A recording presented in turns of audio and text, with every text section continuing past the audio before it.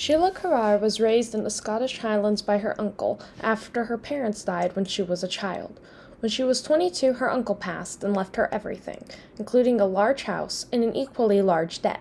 Despite being advised to sell the house and use the money to pay off the mortgage and then make her way in the working world, she decided that she couldn't part with the house and instead leased it for 5 years and moved to London to use the lease to try to figure out how to make her way in the world.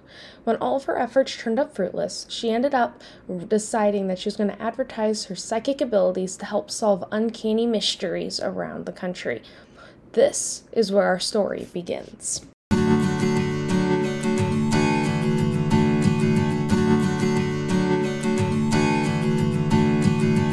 This is where our story begins.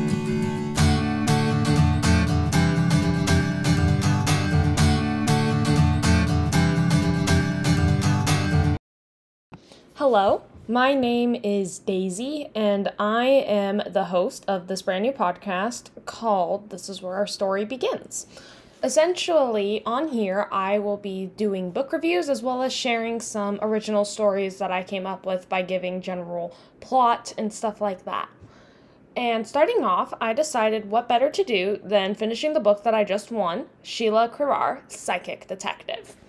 So, like I just said, I won this book, even though it was given to me for free, all the opinions contained herein are entirely my own. This book, I have to be honest, if I would have seen the cover in a bookstore, I might have picked up the book and went and bought it upon reading the back, but I can't guarantee that, and I would not have known what I would have been missing. This book was truly phenomenal. I really enjoyed reading it. It was really fun. I laughed out loud at certain parts. The characters were so personable, and I have to say, one of my favorite parts is the fact that it's actually written in 6 parts. So all the stories are self-contained, so I can actually go and read one story, and each story is about 20 minutes long. I read it on my Kindle, so that's why it said it was about 20 minutes long.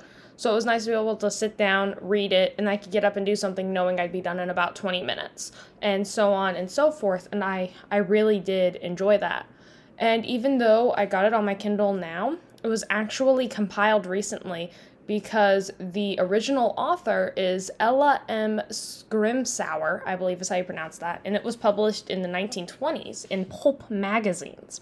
Now, you might have heard of the movie Pulp Fiction, but this is a different thing entirely. Pulp magazines allowed people to publish stuff for really cheap, and it allowed them to be able to do any sort of genre you want. And as societal and gender norms were changing in the 1920s, Ella saw her chance, and she went and wrote Sheila Carrar. I believe I'm pronouncing that name correctly. So I'm really happy that Nicole Jones-Dion wrote the introduction, because that gave me some background, like the fact that it is Pulp Fiction and was originally from the 1920s and all that stuff, and the fact that she compiled it all together. Because being able to read them all in one book rather than having to find them on the internet or go and track them down was really nice.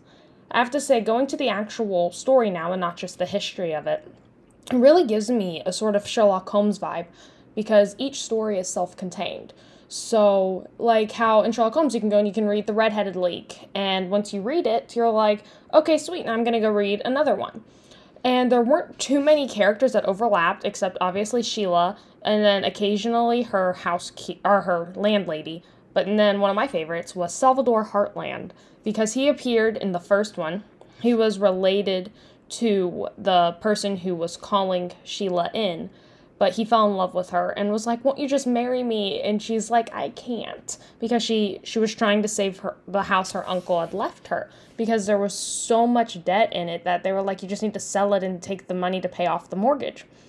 And she's like, I can't do that. So that's when she ended up making her living as a detective, trying to get rid of haunted stuff. And like I said, I really did enjoy it. I thought it was a unique premise.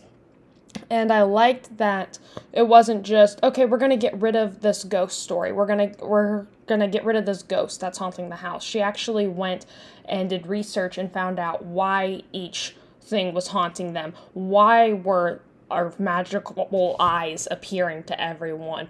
Why was there sudden fear when everyone went into this room? Why was there a wraith appearing randomly but wasn't causing any damage? And I really like that she did the background and stuff. And I personally don't try to predict how stories are going to end, because I'm either like, oh, shoot, I'm wrong, or oh, great, that was predictable. So I didn't see any of the endings coming. But even if I tried to predict the ending, I don't know if I would have been able to predict this one. Like, it was really good. I know I laughed really hard in the fear room, I'm pretty sure is what it was called. Because this guy, he wanted to believe just in material stuff, like the material world and everything, ghosts aren't real, and his wife really did believe in ghosts. And they used this one room, the fear room, as a bedchamber exactly 3 times, and every time the person died of a heart attack. And he's like, it's just an extraordinary coincidence. But I really did like how they went and were able to go and do all of that. And like I said, it's just fun to read. I laughed out loud at that part. And the last one was probably my favorite.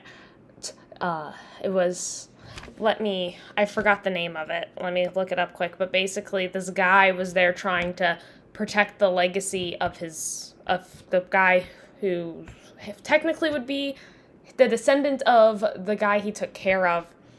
It was called The Wraith of Fergus McGinty, and he died to protect this thing. I'm not going to spoil too much of it because I really think you guys should go and pick up this book. It was really good. It's really not that long either, because I got it in a PDF format, and it was like just over 80 pages on a computer. So that's not going to be that long of a read. And I can honestly say this was a 5-star read. I enjoyed every single one of these stories, and they led you to believe that some things were going to be a certain way, and they weren't, and I really liked that. And I really liked how Salvador Heartland just kept appearing. That's one of my favorite parts. He is one of my favorite characters in these books.